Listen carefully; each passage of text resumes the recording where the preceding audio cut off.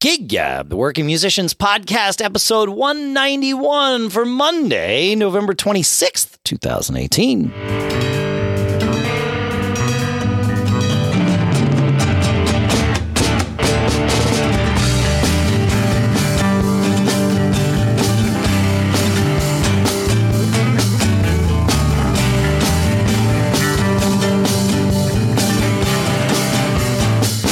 Folks, and welcome to Gig Gab, the podcast by, for, and about working musicians here in Durham, New Hampshire. I'm Dave Hamilton. Here in Los Gatos, California, it's Paul Kent. How you doing, Mr. Kent? Good, man. Hope you had a nice holiday. I did. Thanksgiving was good here. Lots of turkey, lots of family. That's pretty much what it's supposed to be, right? That's what it's supposed to be, man. Yeah. Good. You ready to go through the holidays now? Yeah, I think so. I'm even mostly finished with my my holiday gift shopping too, which makes get out of here. I am. I know it. Like, it wasn't intentional. That's the best part of it. Is I just, I would come across something, maybe starting late October or something. I'd come across something. Oh, that'd be good for so and so. Okay, yeah, great, fine. Get ahead of it a little bit. Oh, that one might be good for that person or whatever. And suddenly we got to, like leading up to Black Friday. I was looking through I'm like. Yeah, look at that. There's only a couple holes left. That's pretty good. So, well, I will just share with our listeners that I use that nugs.net, nugs.net, which they're like an official bootleg distribution. They record and master and distribute bootlegs. Yeah. And I think if we get live today, I think they're Cyber Monday, 50% off all their shows, which is a pretty good deal. So, I take a lot of their Springsteen bootlegs, but they have Pearl Jam and a lot of jam bands and a lot of stuff like that. And it's mastered really well. So it's a good deal. Those guys do a great job. And I actually had a long conversation with their founder, Brad Serling, about a month ago, maybe a month and a half ago. And I think we'll be able to get him on the show here to talk about what he does. He's such a good guy. Yeah. There's a few people that have tried that whole process. I mean, I remember going to a Hall & Oates show about 6 or 7 years ago, and some company went on tour with them and was trying to give you a CD as you walked out. You could buy a CD and they would burn it for you as you walked out. But I don't think that company's around anymore. I remember that. Yeah. Nugs just does it all downloadable. And no, you can buy CDs. Oh, right, but not at the show, right? Not at the show. That's correct. You can. And they give you, they give you MP3 and FLAC options, so high res, and so it's pretty cool. They clearly know their stuff. They know audiophiles. They know musicians. They know music. So they seem to be the right people for the job. Yeah. They're the ones that do all of Phish's stuff too. And that was sort of an interesting thing. They started kind of doing it on their own, and then Phish came to him, and evidently the conversation went something along the lines of, "Hey, look, so we love what you're doing, but we can't let you do it. So we either have to partner with you or sue you. And we'd really kind of rather the former. So can we have a talk?" And it worked out really well. And I think Springsteen, it's a similar thing. Because, I think it's fair to say that Springsteen is as fiercely independent as a band like Phish is. And they kind of have their own way that they need to manage their stuff. And so yeah. But taping has been a part of the culture of Springsteen fans since the beginning, like Phish. Correct. That's right. Yeah. That's There's right. a lot of stuff out there. And so when they've been doing one a month, official re-releases of famous shows throughout his career. And again, the quality is really great. Oh, it's killer. Yeah. So good for them. Yeah. It's cool stuff. So, dude, we ended our show last week talking about this TC Helicon effect opportunity. And I think of all the things that we've talked about on the show, that has gotten us the most responses. I mean, a lot of people clearly want to talk about gear. And so before we kind of touch on that, I think there's a couple lessons for us. One is we've spent a good part of this show's history kind of talking about the social aspects, fans and, how to interact with your bandmates and how to fire people and hire people, that type of stuff. But clearly for 2019, we got to put our thinking caps on. I think the people who listen to this, they want to talk about gear.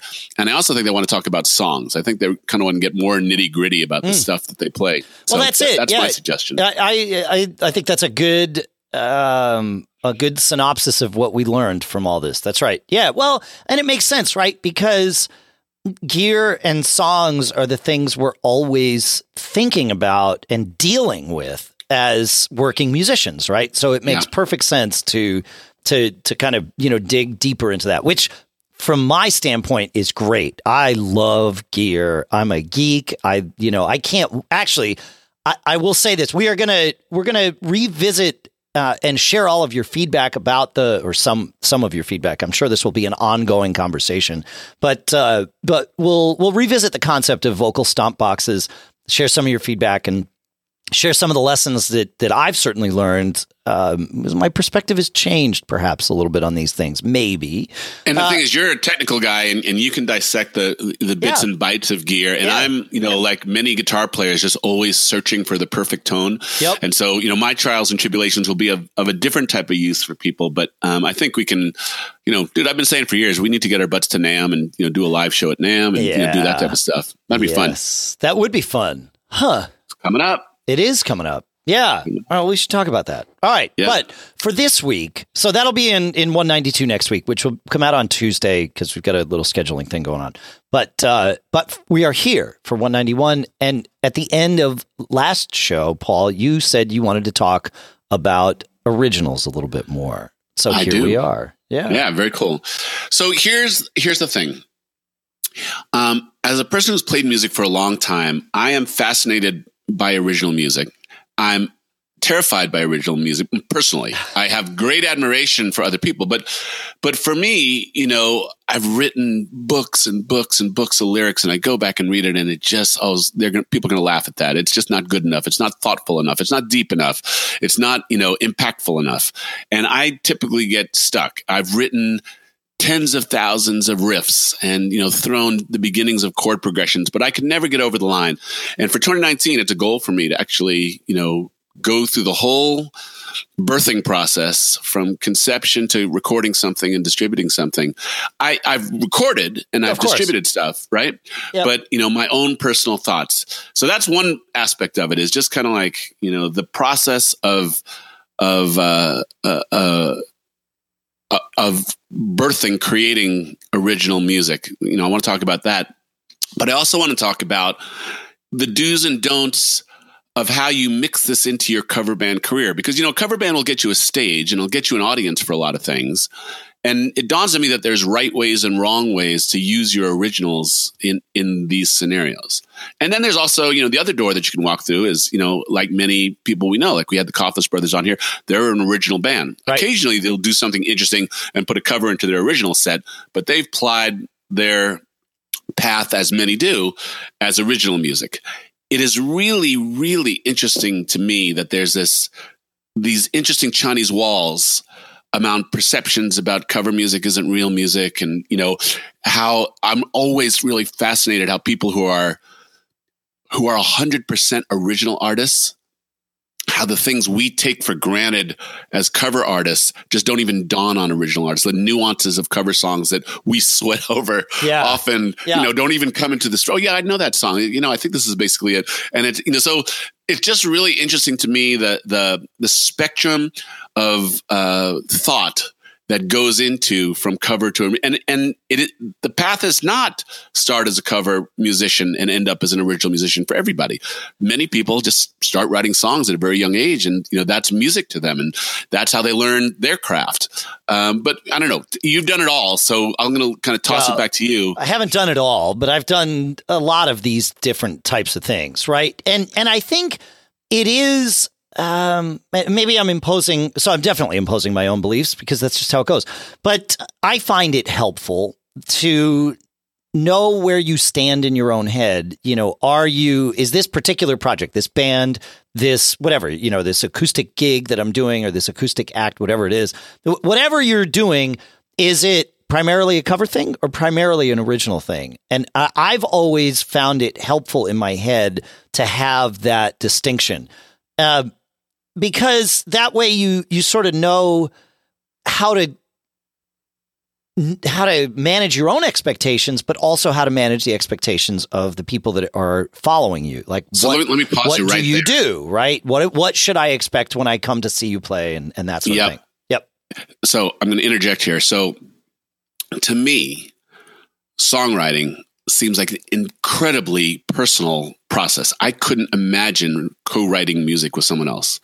I couldn't imagine ceding control of some intellectual thought that I had. It seems weird, but I know you in some of the projects that you have. Part of the way that you choose, I think, are these guys that I want to create music with, and in create, that's covers and original music. Fair enough? Yeah, fair. But I have been in bands that are original only projects. And generally when that happens, well, we'll talk about it. The covers sometimes get involved, but not as the primary thing. But yeah, in terms of songwriting, I am pretty much like you in terms of being petrified about putting my songs out there. But I started doing that when, I've always worked with really good songwriters. I was invited in early in high school, to join a band of guys that already were writing their own songs. And so I came in as the drummer, but also they were collaborators, right? And they were totally fine having input kind of in both directions. And I worked with those guys for a long time and really got comfortable with the idea of original music, because we had good success with our songs. Like, everybody in our high school knew these songs, and they'd come to the gigs and they'd sing along, and they dissect the lyrics, and sometimes they'd have them wrong in funny ways, and that was even better, and all of that was great and gave me a foundation to say, oh, I should write some songs. And I've written exactly 2 songs. One of them was released and did extremely well for us on college radio.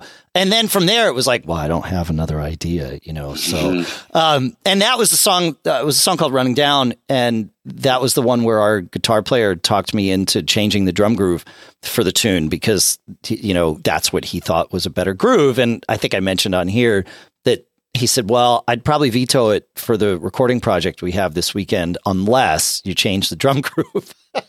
And so I did. And he was right. It was a better drum groove. But the funny part was, the whole song began as we should play a song that has this more relaxed groove that I came up with. And then that was the one thing that was not included in the final product. So that I think that perhaps speaks to exactly what you're talking about, right? This thing where you kind of have to trust your bandmates or not. But I find, certainly as a non-songwriter primarily, there is a lot of input that the people that are going to be playing your song can provide if they're people that you can trust. And that becomes a very enjoyable process. Yep. I talk about my friend Billy Butler all the time. He's a prolific songwriter. He's also a great singer and, lots of other great piano player, lots of things. But he is one of the best collaborators I've ever worked with. It almost. And what is the definition of a good collaborator? What does he do to make him such a good collaborator? Well, he comes up with his ideas for his songs. He'll write, chord progression and lyrics, and then he just lets you play it. And it was a little bit intimidating, in fact, at first, just because he had no input to provide. And it was like, well, is he hating what I'm doing? Am I putting all this time in and then he's going to tell me, so that was cool, but no, you should do this, and certainly there have been times with him over the years where that's exactly what has happened, because he's had a vision but he lets people play with it first. And more often than not, what people come up with it becomes like that part of that song. And it really does change the tunes. And I think he does that because he's learned that he can always impose his ideas at any point in the process. But once he does that, it basically shuts down everybody else's ideas. And he knows that his ideas aren't always the final product. And sometimes it's better to just, take input, just like you would on any other project, right? And the multiple minds are better than one is true in a lot of cases. It's certainly not true in all cases. And there's some things that should not be decided by committee and that sort of thing. And we could point to examples like that. But songwriting, especially, or song crafting, I should say, and arranging, especially with a group of people that are used to playing together and kind of know how each other works, that can be a really beneficial thing. I bet. So I think here's my optic into it. So I would write something, a song, Sure. and bring it in, or bring in people I would want to play on it. Yep. And again, I've had the House Rockers for 20 years, and the House Rockers, remember, I'm kind of revealing, my kind of like gestalt Sure. on the, right? The House Rockers are really good at what they do. I don't know if that's the sound that I would want for original music. Right. Maybe it is. I don't know. Right. And certainly there are great players in there that would all, want to contribute in some way. But would I want that sound? Is that me as an original person? So remember, the House Rockers never have had a map towards original music being part of our. We're built right. for You're a very a specific cover thing. band. Right. You're a Right. horn-based cover band. Absolutely. But Yep. over years, and certainly me doing these acoustic solo things have really got me starting to explore creativity in interesting ways. And like I said, over the years, I've written a lot of words, a lot of fragments. Not as many whole songs because again, I look at it, God, that's just not good enough. Well, but see, that's the thing where having a songwriting partner can be great because you've got somebody, and it has to be a relationship that has just like doors wide open for trust, right? Yeah. But it's a pretty intimate thing. It's a very intimate thing. That's a good word for that. Yeah, exactly. But if you've got somebody that you can say, okay, look, here's this idea. I know there's something here, but I don't think it's good enough.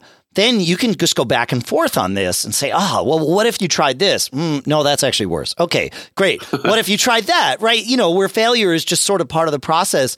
And you just kind of beat on it and beat on it and beat on it until you've got this thing where you both say, well, I can't find anything else wrong with it, so therefore it must be good. And then you put it out and then you hear from other people and you realize, oh, wow, it actually still does kind of suck. But look at what we learned. And then you get to go do it again and again and again and again and again and again. And that's that, I think there, if you want to hear some of these lessons in context, that History of the Eagles movie has several references to that part of the songwriting process. That it's just like, we just work and work and work and work. And, inspiration rarely is the last thing that happens in writing a song. It's the first thing. You have a little inspiration of something, and then you have to sit down and do the hard work of crafting this thing and throwing out the crap and, just keep doing it over and over and over and over again. And there's something to that. And it's fun, right? Like that process can be so much fun where you just work on a tune. In fact, I will tell a story that I didn't wind up including last week. We played that gig that I mentioned where we talked about the vocal boxes and all that stuff. Well, the rehearsal just prior to that, Russ had written a new tune and he brought it in. Aaron was not at this rehearsal. And so we played this tune.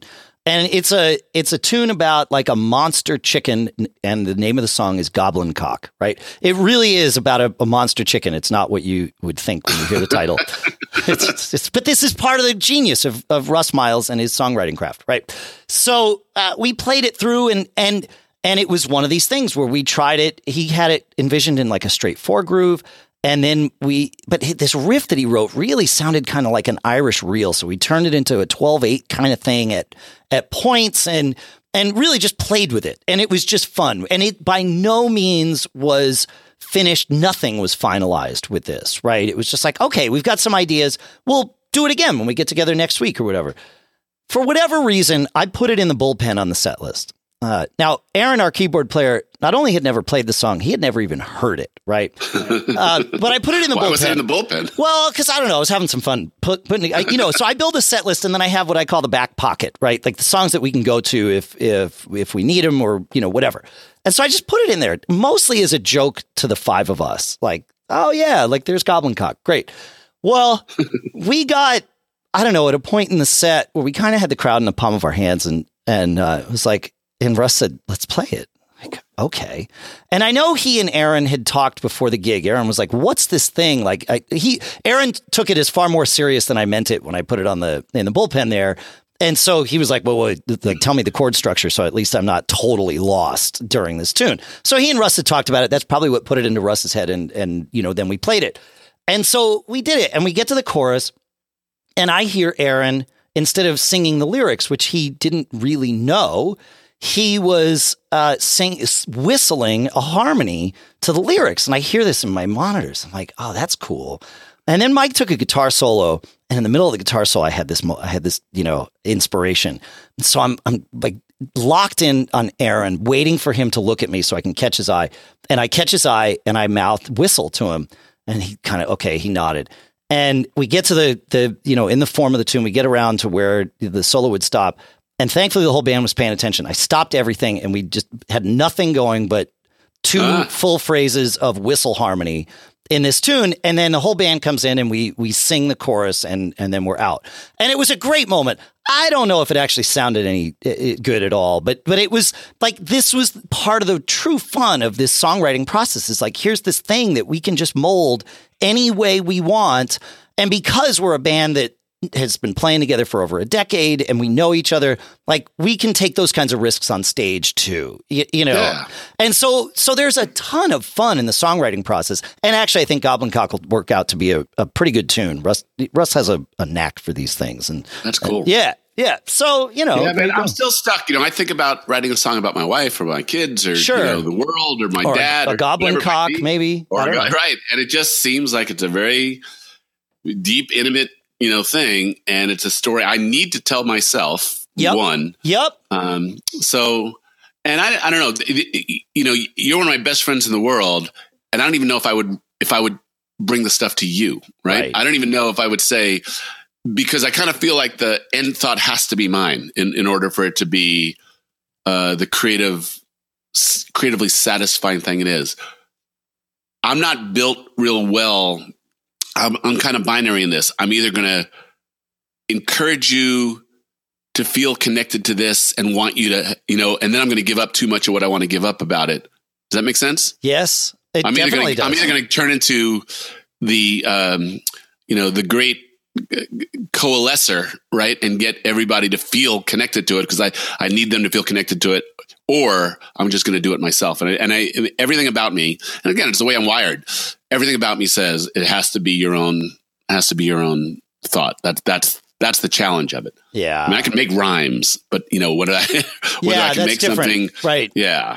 Huh. So, all right. Well, that's interesting. So it's a tough thing for sure. Because you're taking something that is yours and giving it to everyone else, not just your bandmates or musicians in the studio or whoever it is that are playing or recording this song for you, but then you are giving it to other people. And you think about how you react when you hear a new song from some artist you like, or just any artist, really. Yeah. You relate your life to that. And at that point, then you might think, I wonder what the songwriter was thinking when, he or she wrote this little bit. But that's everything about music for me. I mean, the people I like most they write their own songs. The most obvious would be Dylan, right? Sure. So, people have a very strong feeling about Dylan's vocal qualities, right? Right. I hear him telling the story that he created through his own,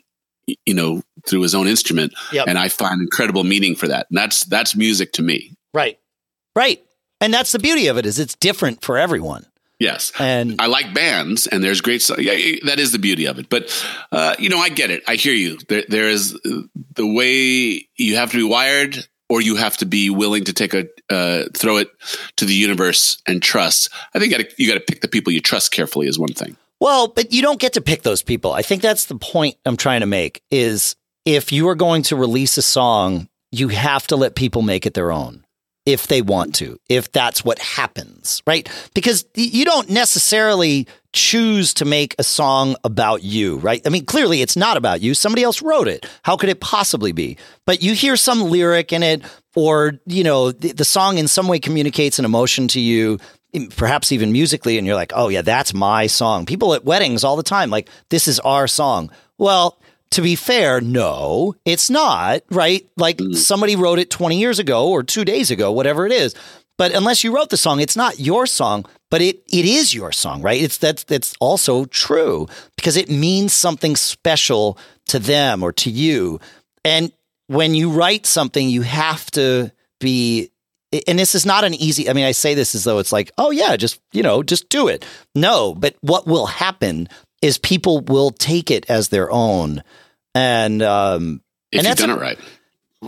Yeah, that's right. Yes, that's the goal. Right. It's actually what you want to have happen. And it's a weird thing. Like when I was in Go Figure in college, and we had a pretty big following, and we mostly were an original band, and we would have people come up to us and say, oh yeah, this tune or that tune, it means so much to me. And it's like, wow, that's really weird, man. Like, you don't say that to somebody, at least you try not to, but it's really weird when somebody says, oh yeah, I hope you play this song tonight, because, I really love it. And it got me through a thing, or it reminds me of it. It's like, yeah, whoa, that's a lot of responsibility. I was just going to go play the drums and try and do my best. Now you've got this thing planted in my head, but it ups the ante. It's like, oh, well, now we have to deliver. Like, think about that. Think about if you wrote "Wonderful Tonight." Yeah. Think about the millions of people that was their first dance in their. I mean, right. Is there any higher thing to aspire to as a songwriter? Right. Exactly. Right. Exactly. Yeah. Yeah. All right. So you asked me a question about or you posed the question of, cover bands playing originals and original bands playing covers. And this really is an interesting thing. That band I was in high school, we started as an original band. We would certainly play covers. We played some covers because we had to fill out our set, right? We started getting asked to play parties at people's homes, while we were in high school. It was like, okay, well, we've got to, we don't have enough originals to go, 2 hours or whatever. So we started throwing stuff in, and that's what got me into The Cure and REM and things like that. That was the type of music. The Pixies we played, I never quite embraced, but it was fine. We played some Police tunes. I actually played quite a few Police tunes because our singer, one of our singers, I should say, was really, really good at that. And so we did. And the last gig that band played, we got off stage and Jeff turned to me and he says, do you realize we didn't play any originals?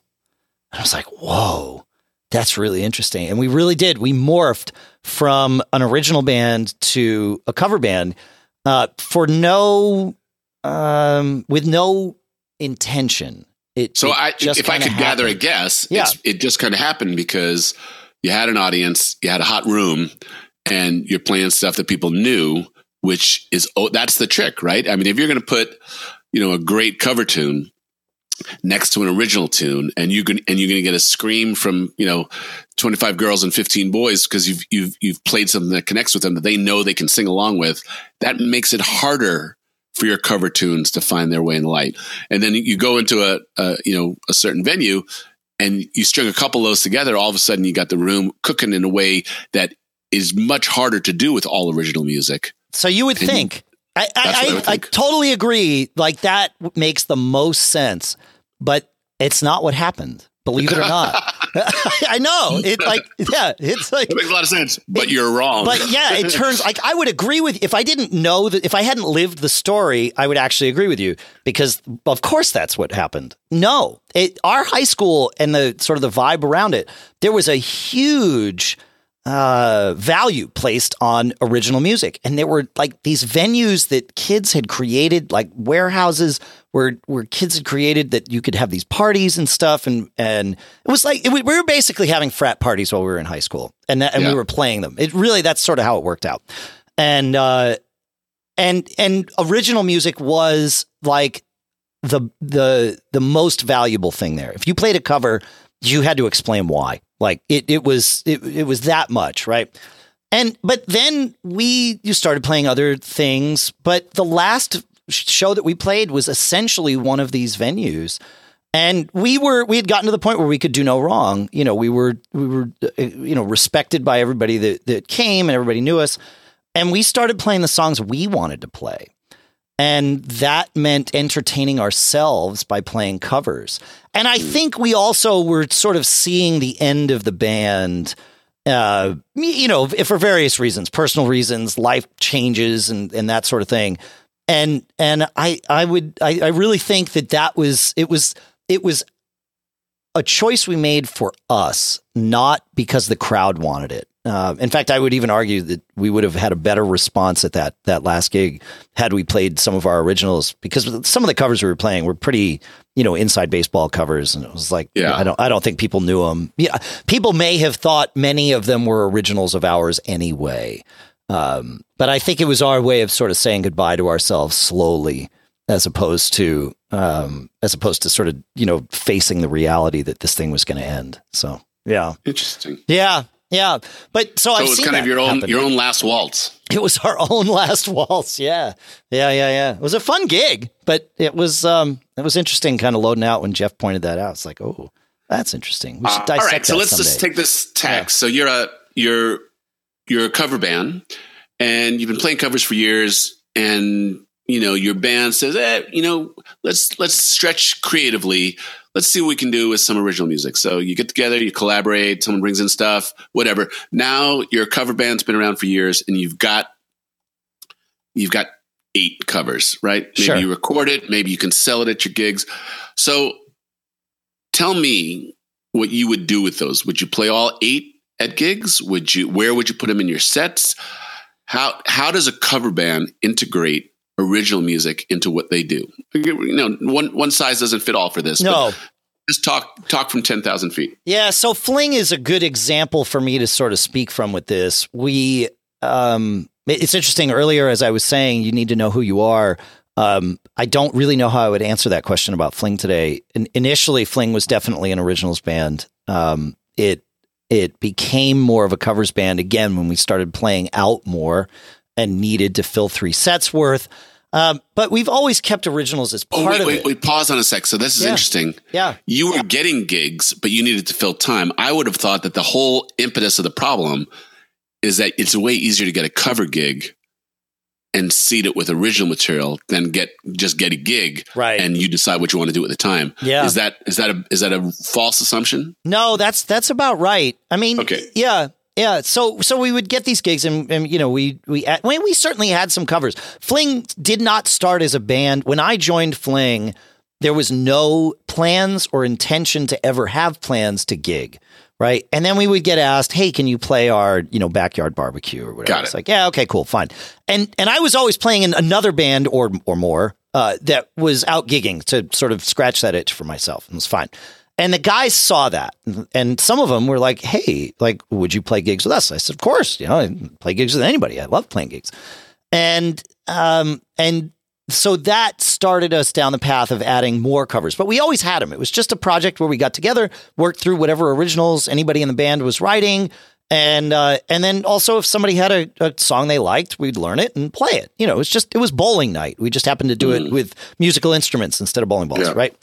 And it was great. The only reason I joined with Fling was to meet new people here in New Hampshire, like people that were, demographically similar to me. Like, oh, we both have kids in the same school at about the same age. Like, it would be good for us to hang out, but I'm a weird guy. You probably don't have anything of it, we don't share any common interests. So I don't like to go and complain about my wife to somebody over a beer. Like, that's just not my thing. And so, I'm not really into sports. It's like, oh, good. I'll find the musicians. Great. And it worked out, obviously really, really well.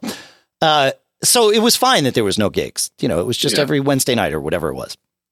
And then we started playing covers, and Fling has definitely now kind of done what Go Figure did, although it didn't kill Fling. We have played gigs where I'm pretty sure we've played no originals at all, but now are in more of a push to play more originals at our gigs. And we're probably doing 50-50 these days at Fling gigs. And so I've been through this process that you're asking about of how to incorporate originals into a set where people are expecting covers. Right. And the good news is that for the most part, Fling has, not all of our originals are this good, but we have several where the first time we play it, people are into it. And that's killer, right? Because halfway through the tune, people know the chorus, people are into the song. And so now it's interesting. So, but you still have to, like you said, be careful with where you put them in the set. Do you end the set with an original? Well, Probably not for the wrong crowd, but maybe, like we did the other night and it worked, but it was the right original. It's one that we've road tested for many, many years. Like I knew it would have the right energy to kill the end of the set and really bring it all home. And so it's like, do you start a set with an original? Sometimes. Do you do more than 2 originals in a row? Probably not. Best to throw like something in that people know, like a Beatles tune with great harmonies. I've organized our Fling song list into the purposes that songs serve, right? So I have one category called impressive. It's like, great. If we need to get everybody's attention, if we've lost them, cool. Throw one of the impressive songs in there that has in the past proven to serve that purpose. And hopefully it will do so again, So, so sandwiching an impressive tune like after a couple of originals just to be sure that you can clean up on that. Like, that's not a bad thing. Yeah. Yeah. And I highly recommend that system of organization. I have impressive is one of them, like Jammy's another, but the rest are. I have get 'em up tunes that like Sweet Home Alabama is at the top of that list. If people are in their chairs, what's going to get their butts out of their chairs? And I've got, 5 songs that will do that almost every time. So great. If I have to, I'll put 2 of them together. I'm not proud, but then I've got just like straight ahead rockers that I call keep 'em up tunes. I've got sparse tunes that are good for, the kind of the point in the evening where you want to mellow it out a little bit, maybe a Beatles tune or, a Nowhere Man kind of fits in that category. Yeah. Yeah. So I think about these things when I'm building the set, and that's how I think about these things. And so putting the originals in, you got to sandwich them into things where, like, oh, I've got a song that's going to really work and this, that, and the other thing. Yeah. Wait, let's do this again. So okay. You're going to get to a point in your show where you've killed and you've got the audience paying attention. Then you can do one original and then back to your originally scheduled cover music. Yeah, sometimes even 2 back to back. If it's the right 2, if they're the right length and the right vibe of the tunes. Yeah, I could do 2 in a set where people are expecting covers. Yes. And I qualify it that way because there are times when we will play gigs and everyone there knows that we're playing all originals. And that's quite different, obviously. Yes. Yeah. Do you tell people that was an original or do you just keep playing? So I think this is where this came up last time is we do tell people it's an original. The mistake that I've been making is highlighting the person who started the idea, who wrote the majority of the song. We've now stopped that. It's just this is a flinger. Yeah, and sometimes we will. Sometimes I'll say, well, we'll play an original here for you, or sometimes I'll say, oh yeah, that was a Fling original. Previously, I would say, oh, that was a Russ Miles tune. Whatever. Or sometimes we'll, finish if we do 2 originals and then some song that everybody knows, it'll be like, oh, thanks, and the previous 2 tunes were originals, leading up to that. We only wish we had written the 3rd one or whatever, something to make it interesting. Yeah. And do you, are you always ready to tell people how to get more of your originals? Like, do you, absolutely. Flingrocks.com, folks. There you go. That's a URL, not a request. See, got it. Otherwise people throw rocks at the stage. That's bad. And what do you hope to have happen with those originals? I mean, you've written them and you've gotten the creative expression out of you, right? You can perform them. So, now they're production songs now. Would you want to be able to open for touring groups with just your originals? I mean, is that a goal of the band? Not a goal of Fling. It's certainly what we did with Go Figure when I was in college, with our set, which was mostly originals and that sort of thing. Are the originals just they are themselves the means to their own end? It's just a matter of expression. There's not some bigger business plan that goes around having created these. Not these with originals. Fling. No. Well, we do this because we enjoy it. It's fine. It's really creative enjoyable. Yes, and it is super enjoyable when people show up at the gigs and you see them singing your songs. Like, that's awesome. And so that's why we tell people, hey, go get this stuff, because it opens the door and gives us more freedom at the next gig to play more originals. That's why we can do 2, sometimes 3 in a row. How often do you get a chance to play whole shows of originals? Whenever we choose to. We probably do a couple of those a year. where we'll just plan a night and it's like, yeah, our set this night's going to be all originals, or, the second set of this gig is going to be all originals or something like that, and we just tell people and do it. Yeah. I like it. Yeah. It's great. And do you actually sell printed CDs now? No. Or everything's streamed? Everything's streamed. Everything's streamed. I mean, you can buy, we never made up printed CDs for the EP, the Bovine Abduction EP that we did, but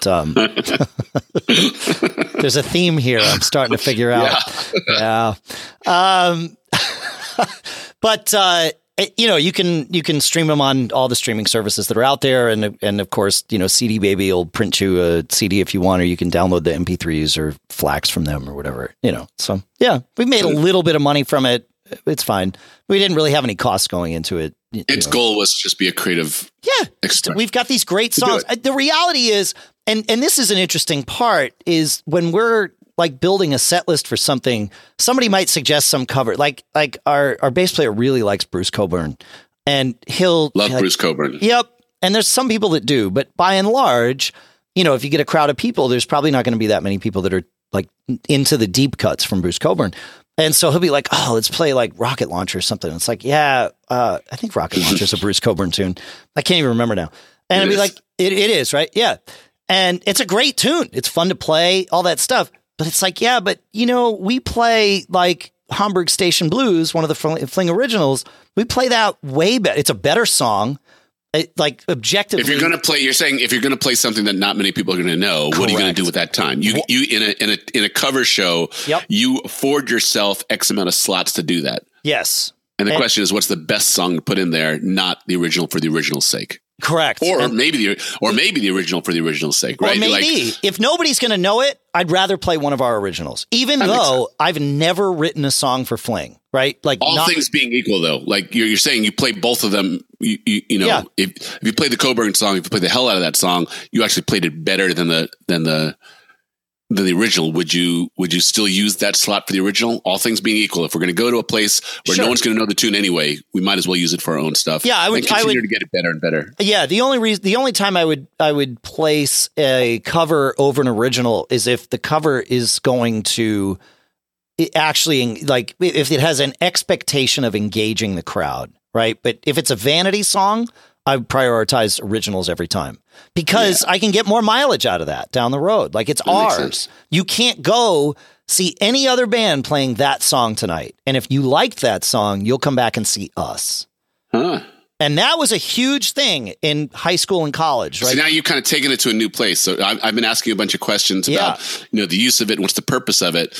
Now you're saying that your originals actually are an asset to creating a differentiation about your band. Absolutely. So your cover band, you can go into a club and say, listen, we've developed a following because in addition to great covers that we do that people love, we have some really unique original stuff that brings in a whole new crowd, or has developed a fan base for us. And you get the best of both worlds. You get a great cover show and you get people who love original music and they come in. So you actually, that's kind of why I was asking questions. To me, I can't imagine doing it for the sake of doing it. Right.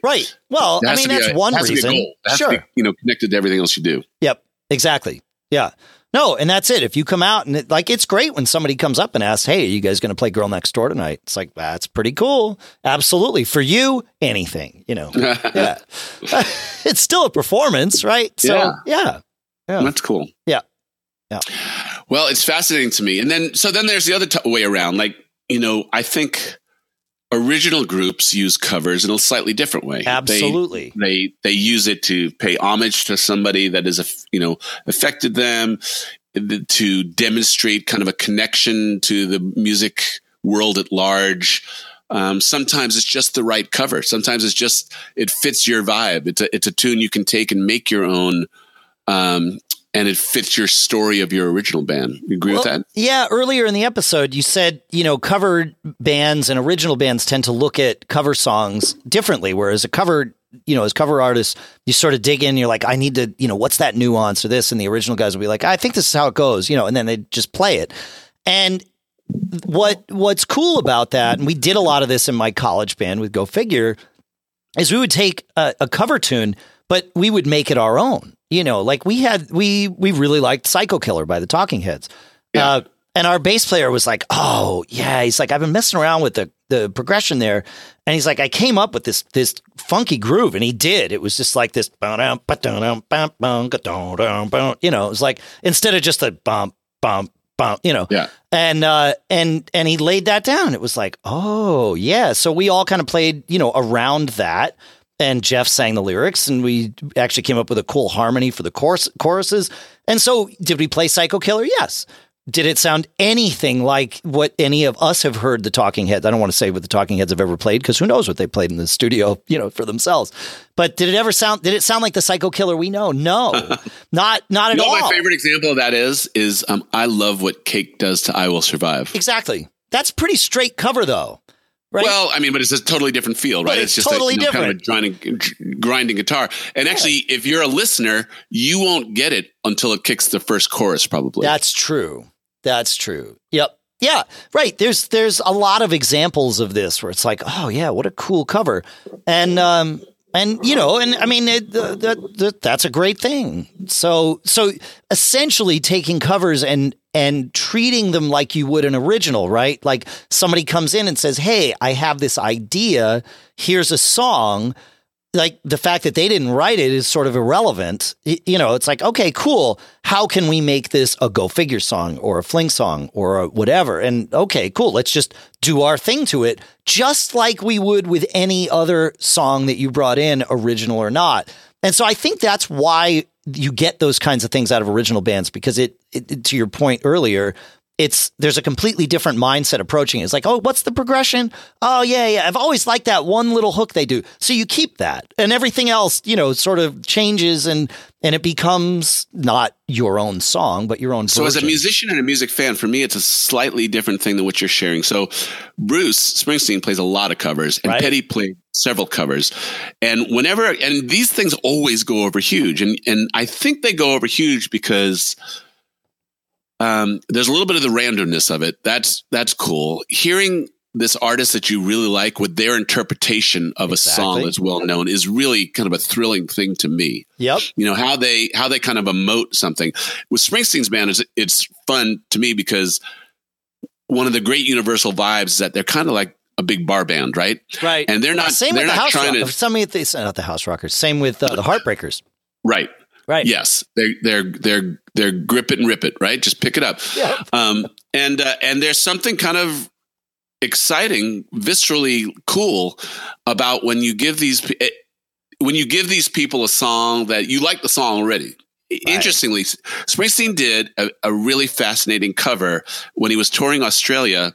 He did one of not Saturday Night Fever. He did one of what's the Bee Gees hit? Staying I'm gonna Alive? have to look it up. Staying Alive, but he completely rearranged the song. Sure. Again, it's such a well-known song that as soon as he started singing it, you knew what song it was, but it was not the same instrumental arrangement. And in that was all sorts of cool things. The irony of Bruce singing Australia. If you're in Australia, you know, a local band, that was part of the appeal of that. Bruce doing the Bee Gees was just kind of a really interesting thing. I can see that. Yeah. Then the whole arrangement, I mean, that wasn't a grip it and rip it one. That's one that they clearly gave some thought to, and they did specifically for that audience, and it went really well. But then there's the other stuff. There's a really famous video going around. Actually, I think Springsteen's camp released it. They got a request for You Never Can Tell, the Chuck Berry song. Now, this is going to be a hard song, but in real time, Bruce is singing the horn line, telling the horns what he wants them to play. In a stadium show, he's literally piecing the song together. It's great. Hysterical to watch. And that's part of the shtick. And then when the whole band kicks into it and it works, it's like, I was a part of this. I was a part of the band making this song happen right here and right now. It's a really cool, visceral thing. We got to put the links for both these things up. For sure. Because there are two examples of it. One is like, you know, what you do a cover because you're connecting with a local audience, and how does that translate? You know, a Springsteen voice singing Staying Alive. It was just a remarkable thing. And then the other one was just like, all right, you know, we're having some fun here. We're not taking ourselves too seriously. Give us a suggestion, right? And then how they literally put the song together in real time. It's a pretty fantastic thing. That's awesome. That's cool. Yeah. Yeah, that's the fun of it, I think. All right. Well, I'm committed, Dave. I think I'm gonna really, I've got my mindset. I've been leading up to this for years and years and years and talking myself out of it more often than not. And I really want to see if I can find that way to emote, these things and, deal with my own personal fears about it. The fear thing I get. My guess is most people listening get that. I mean, but that's the reward, right? Like anything else. Like you go into the darkness, and if you come out the other side, it's and you will. And it's not so much I'm worried about being laughed at if what I think is a deep thought ends up being something that someone else ridicules. I get that there's a certain valor in believing in your own intellect that I think is worth sticking with, right? Yep. I mean, I think you have to have a certain amount of flame retardant underwear in order to do this in the first place, right? That's true. I like that. That's the right way to look at it. That's right. Yeah. There's that title for this week's show, I believe. Yeah. There you go. So anyway, I'll talk about it as I go along, and I'll touch base on it. It'll be a theme for 2019, and by the end of 2019, I hope to be able to share something. Cool. Yeah, right. I think this is great, man. Good stuff. Cool. All right, brother. You got anything else for today? We good? This was a lot of fun. We'll revisit that stuff about vocal stomp boxes and effects boxes and all of that next week. We'll share your thoughts. We'll share ours. And if you have anything to add to that or to anything else we've talked about here, please do share your thoughts with us at feedback@giggabpodcast.com. We'd love to hear from you. In the meantime, that's it. Always be performing, folks. Do that for us, and really, you'll do it for yourself. We'll see you next week. Ciao.